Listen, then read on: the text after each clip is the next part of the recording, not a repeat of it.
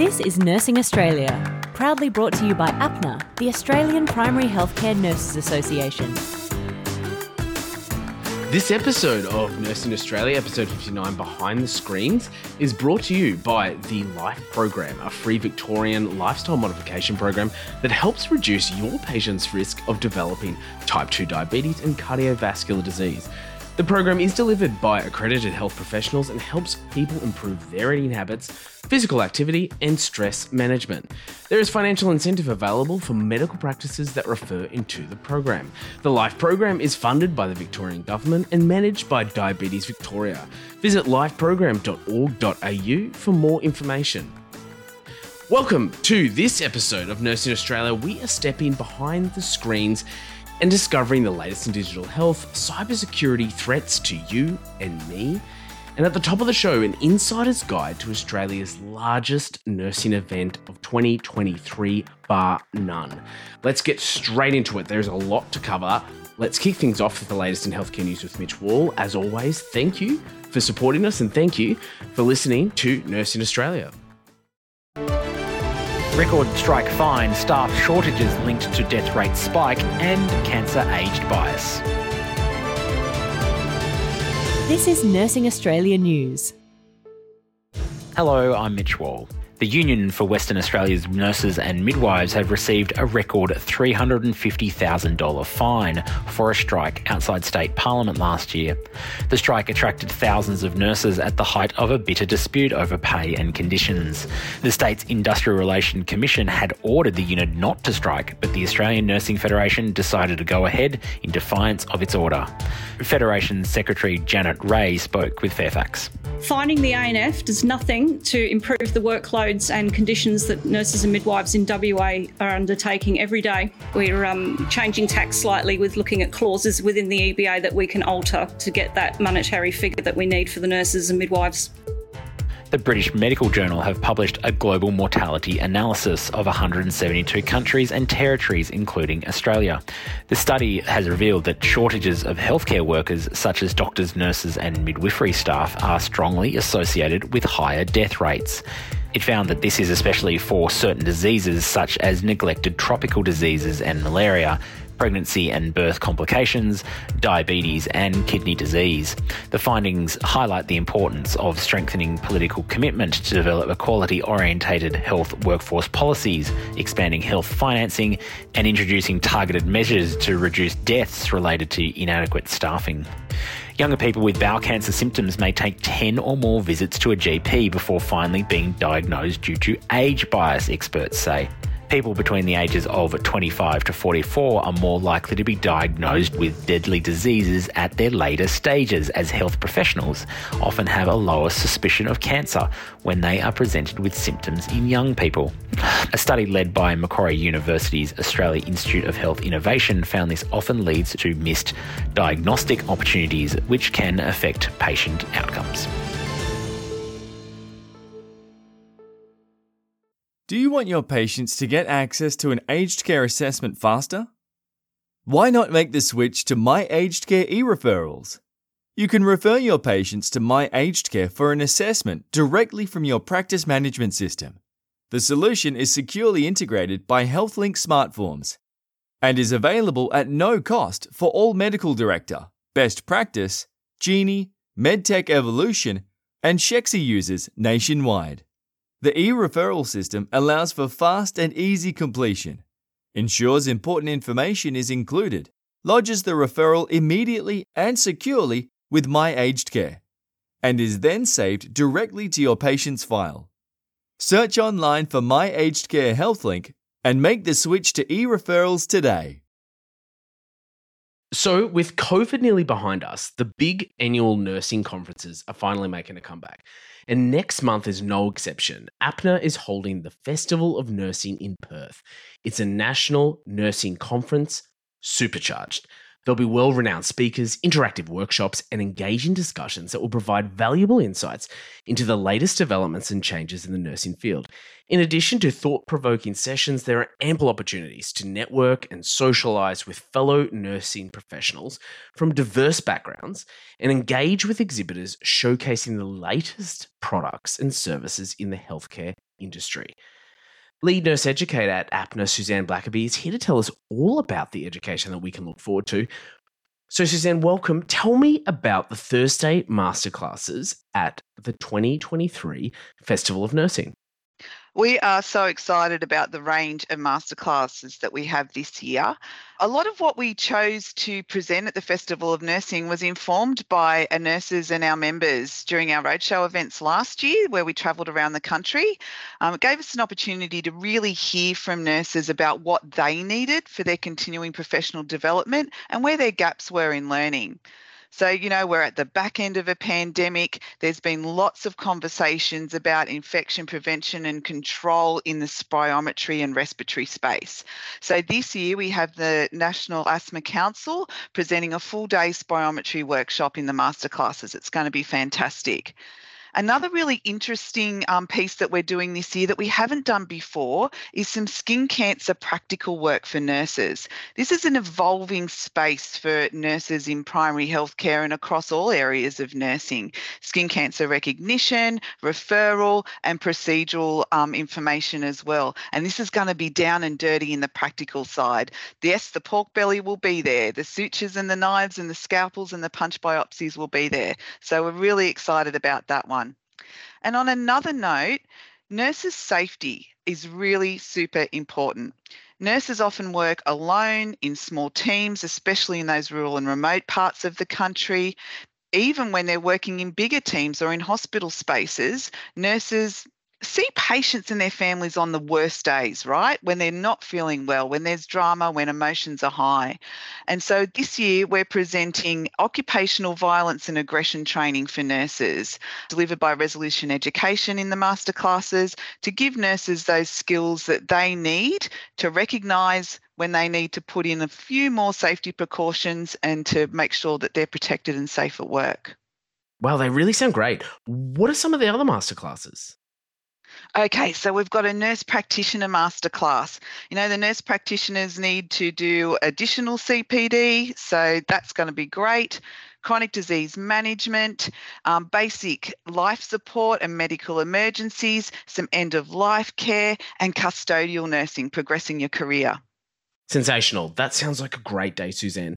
So that's the first day of the festival wrapped, and the Festival of Nursing will be running for 3 days. So what happens on Friday the 28th and Saturday the 29th of July? So nurses think outside the box, right? And so does APNA. So we're doing something different with the program this year. We have speed presentations. They're amazing. They're going to be abstract presentations from nurses and professionals around the country, delivered through audio loop. Also, we've got a ton of concurrent sessions, everything from leadership to climate change nurses, to grief, to healthy ageing, to digital workforce, to fundamentals of wound care. Now, we're really excited. We've got Wounds Australia on board presenting 4 wound sessions over the program. That sounds like a massive action-packed few days. Thanks so much, Suzanne. And don't forget the party. There's always a party. So come meet us on Friday night, hang out, have a drink and tell us your story. Sensational. Thanks, Suzanne. The Festival of Nursing is on at the Perth Convention and Exhibition Centre from Thursday the 27th through to Saturday the 29th of July, and the Nursing Australia podcast will be there. So click on the link in the show notes of this episode or Google Festival of Nursing and grab your early bird ticket before they run out. The Festival of Nursing. It's a national nursing conference supercharged. You're invited to join hundreds of nurses from across the country at this one-of-a-kind nursing conference in Perth this July. Whether you are a nurse practitioner, registered nurse, enrolled nurse, or a nursing student, or just curious about a career in health, the festival is designed to meet your professional needs. Come and join us for an unforgettable experience at the Festival of Nursing 2023. Google Festival of Nursing or check out the link in the show notes of this episode now. So nurses know that My Health Record is a secure online summary of patient health information which provides access to key health information. But not all healthcare providers have access to My Health Record information built into their clinical software systems. But the new My Health app provides consumers with secure and convenient access to their health information anywhere, anytime. I spoke with APNA's Digital Health Project Officer and registered nurse, Margaret Dempsey, to learn more about the My Health app. So welcome, Margaret. Welcome along to Nursing Australia. What is new in the My Health app? Well, the new My Health app, or My Health, is an Australian Digital Health Agency owned and managed app which can be used to access key health information in My Health Record. So previously, consumers could access their My Health Record information by logging in and wading their way through the MyGov app and eventually finding the information that they need. So this new app, which is free to download, by the way, cuts out all those extra steps and brings My Health information directly to your fingertips. It's fantastic as it can be installed on a mobile phone and used to view information anywhere, anytime. So what sort of information can we expect to find on the My Health app? The My Health contains the same information that's included in a person's My Health record. The user-friendly home screen identifies 10 sections where information can be found, and they include medicines, so your list of prescribed medicines along with allergies and reactions, immunisation information, including proof of vaccination statement, and also COVID-19 vaccination and COVID test results, which is often really handy to keep track of how many doses you've had and the dates that you've had them. There's also information about scans, so diagnostic imaging and X-ray results, and also pathology tests. There's a documents section which contains shared health summaries and event summaries, and hospital visit section includes discharge summaries. And there's also a spot there for advanced care planning documents, which is visible if a consumer has uploaded these documents into their My Health record. And the final section is organ donor information, if a person's listed that information on the Australian Organ Donor Register. So how will patients or consumers benefit from having access to the new My Health technology, in a nutshell? There'll be great benefit for patients to be able to easily access their own health information. So My Health will be particularly useful for patients that are seeing healthcare providers that may currently not be able to access My Health record from their software. So, for example, many allied health providers or medical specialists may not currently be connected to the My Health record system. So patients visiting these providers will be able to provide health information at the time of the consultation, enabling more informed discussions and decisions to occur without delay. Another great example of use is for people who may require healthcare while travelling. And as we know, having a holiday is great, but sometimes illness comes along for the ride and people need to seek healthcare while they're away. So My Health is the perfect way for people to share their health information with healthcare providers who are unfamiliar to them and their healthcare needs.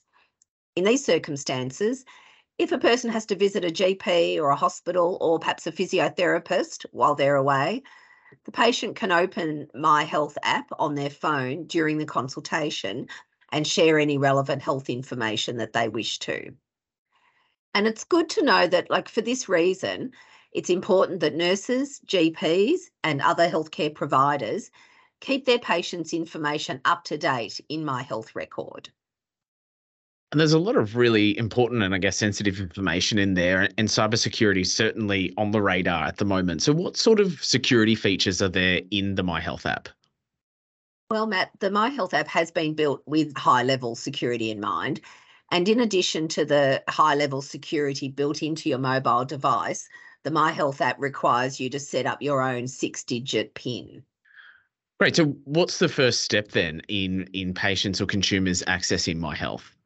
So people wanting to access My Health on their mobile phone, they will need a MyGov account that's already linked to My Health record, and they will need to have accessed My Health record at least once through the desktop or web browser. The app can be downloaded by searching My Health Gov, and just open the app, select Get Started, follow the prompts, and it's that simple.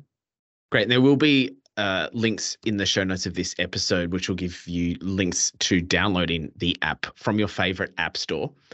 And finally, Mug, what are the best ways for nurses or healthcare professionals to access clinical information that's contained in My Health record?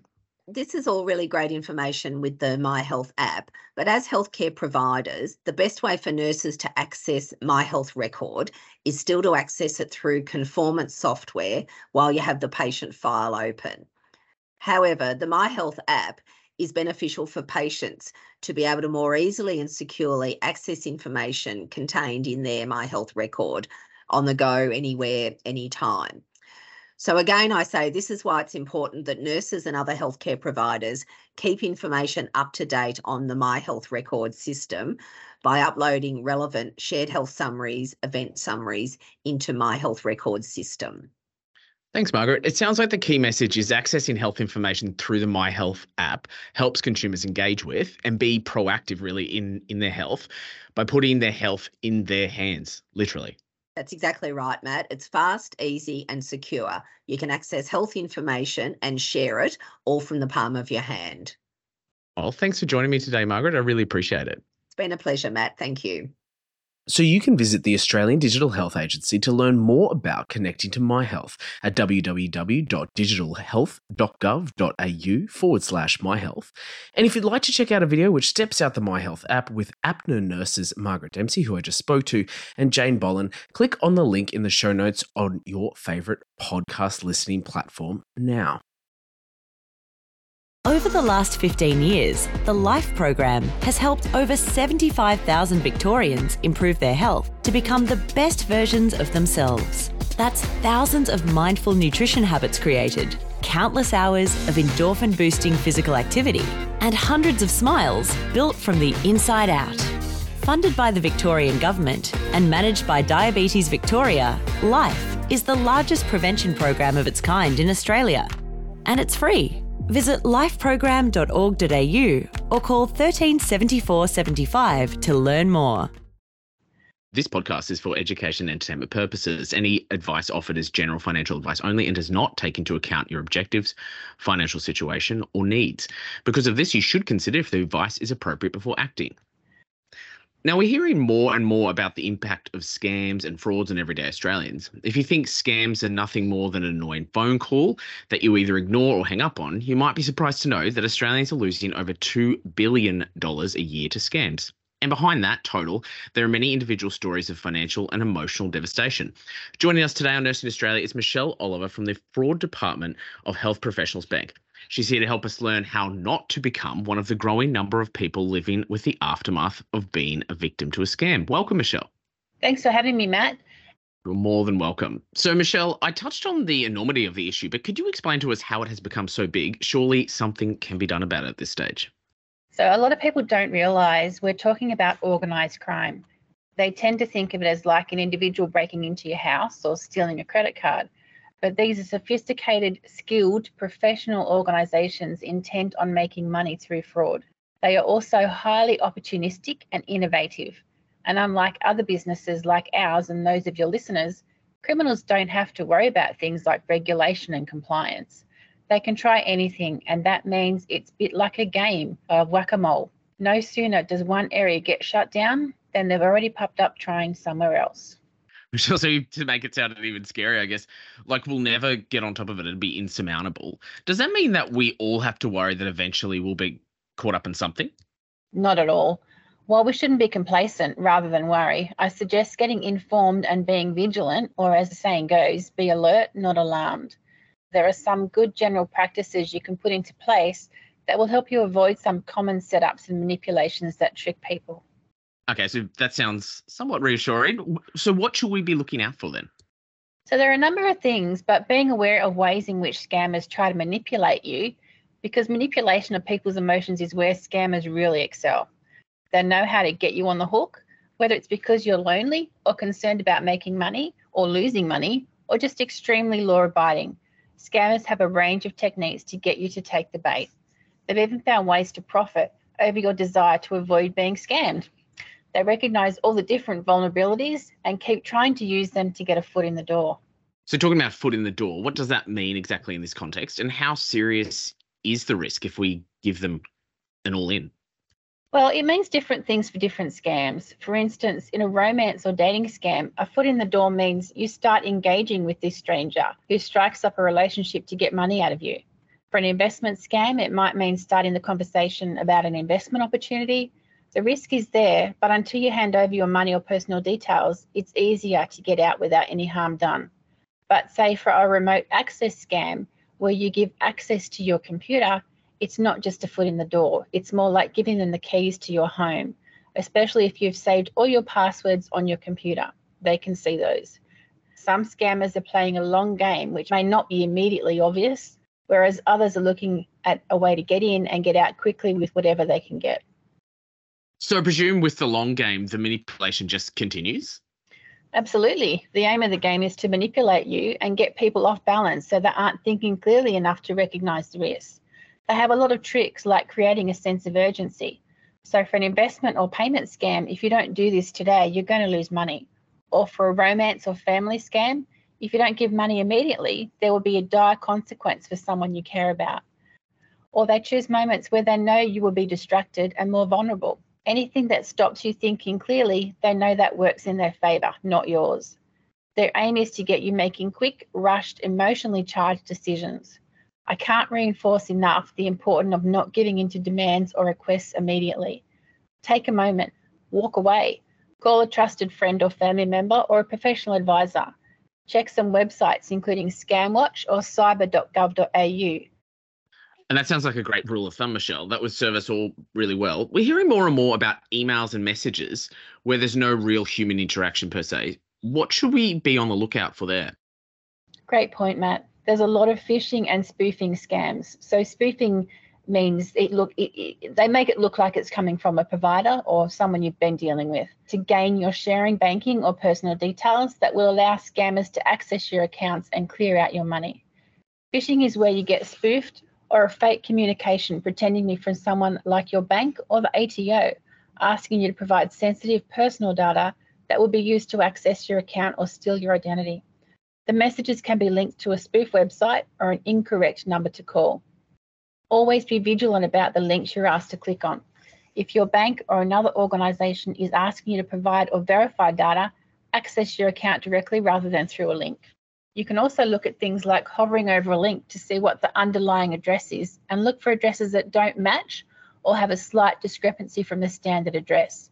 Spelling errors and grammar errors can be another giveaway, as can addressing you differently than in other standard correspondence. But some scammers are so sophisticated now, they've stopped making the obvious errors. So if in doubt, don't respond to the message.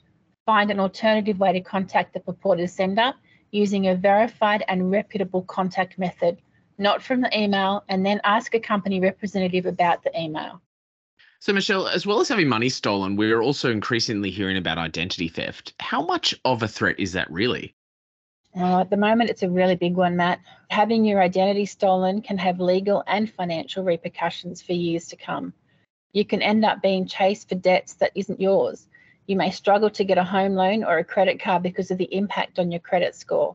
Your data and identity is a really precious commodity, especially in this digital age. Make sure you protect the privacy of your personal information in terms of physical documents, digital passwords and accounts, and be really aware of what you are sharing on social media, because there are scammers out there trawling those sites for personal data they can use against you. This entire area is fascinating and we could talk about it for hours. Unfortunately, we will have to leave it there for the purposes of today's podcast. But if you could summarise just a few tips and tricks, Michelle, what would they be? So my top tips are: question everything. If something sounds too good to be true, it probably is. If anyone is insisting you buy and send gift cards as a payment of some kind, even an SMS from your boss, be highly suspicious. Use your credit card for purchases or payment platforms like PayPal that offer protections. The good thing about credit card or your Visa debit card is those particular companies have chargeback rules that we can use. Whereas if you give someone your BSBAN account number or make a payment out of your account, it's much harder to get that money back. Create a secret code word with your family. If they ever need to ask you for urgent financial help, you can ask for that magic word. If they can't give it to you or argue about it, then you know it's not them at the end of the message. Protect the privacy of your personal information, both physical and digital. Your data has monetary value to criminals. If someone is pressuring you to make a quick decision, or if someone is manipulating you through pleas for immediate help, don't do anything immediately. Take a moment, walk away, call a trusted friend or family, or your bank or professional advisor.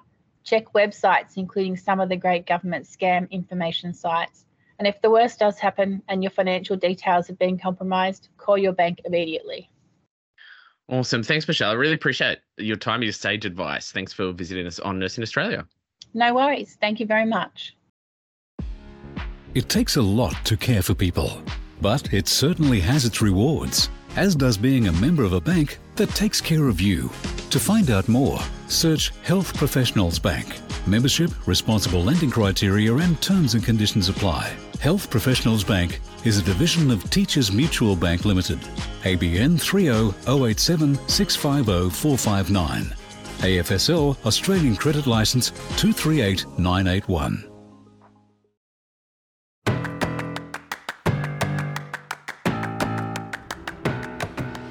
Thank you to all those who contributed to this June episode of the Nursing Australia podcast, Behind the Screens. If you are listening to Nursing Australia right now on Apple or Google Podcasts, please don't forget to tap the subscribe button.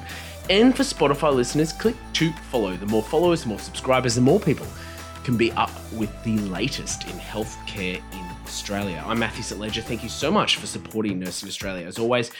And a quick nod to our episode sponsors. The Life program is a free Victorian lifestyle modification program that helps reduce your patient's risk of developing type 2 diabetes and cardiovascular disease. The program is delivered by accredited health professionals and helps people improve their eating habits, physical activity, and stress management.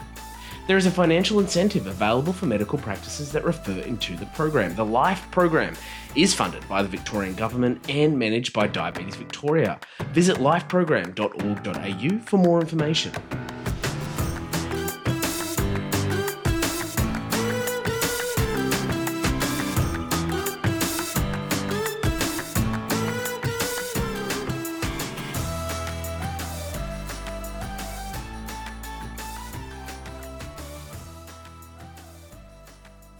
Thanks for listening to Nursing Australia.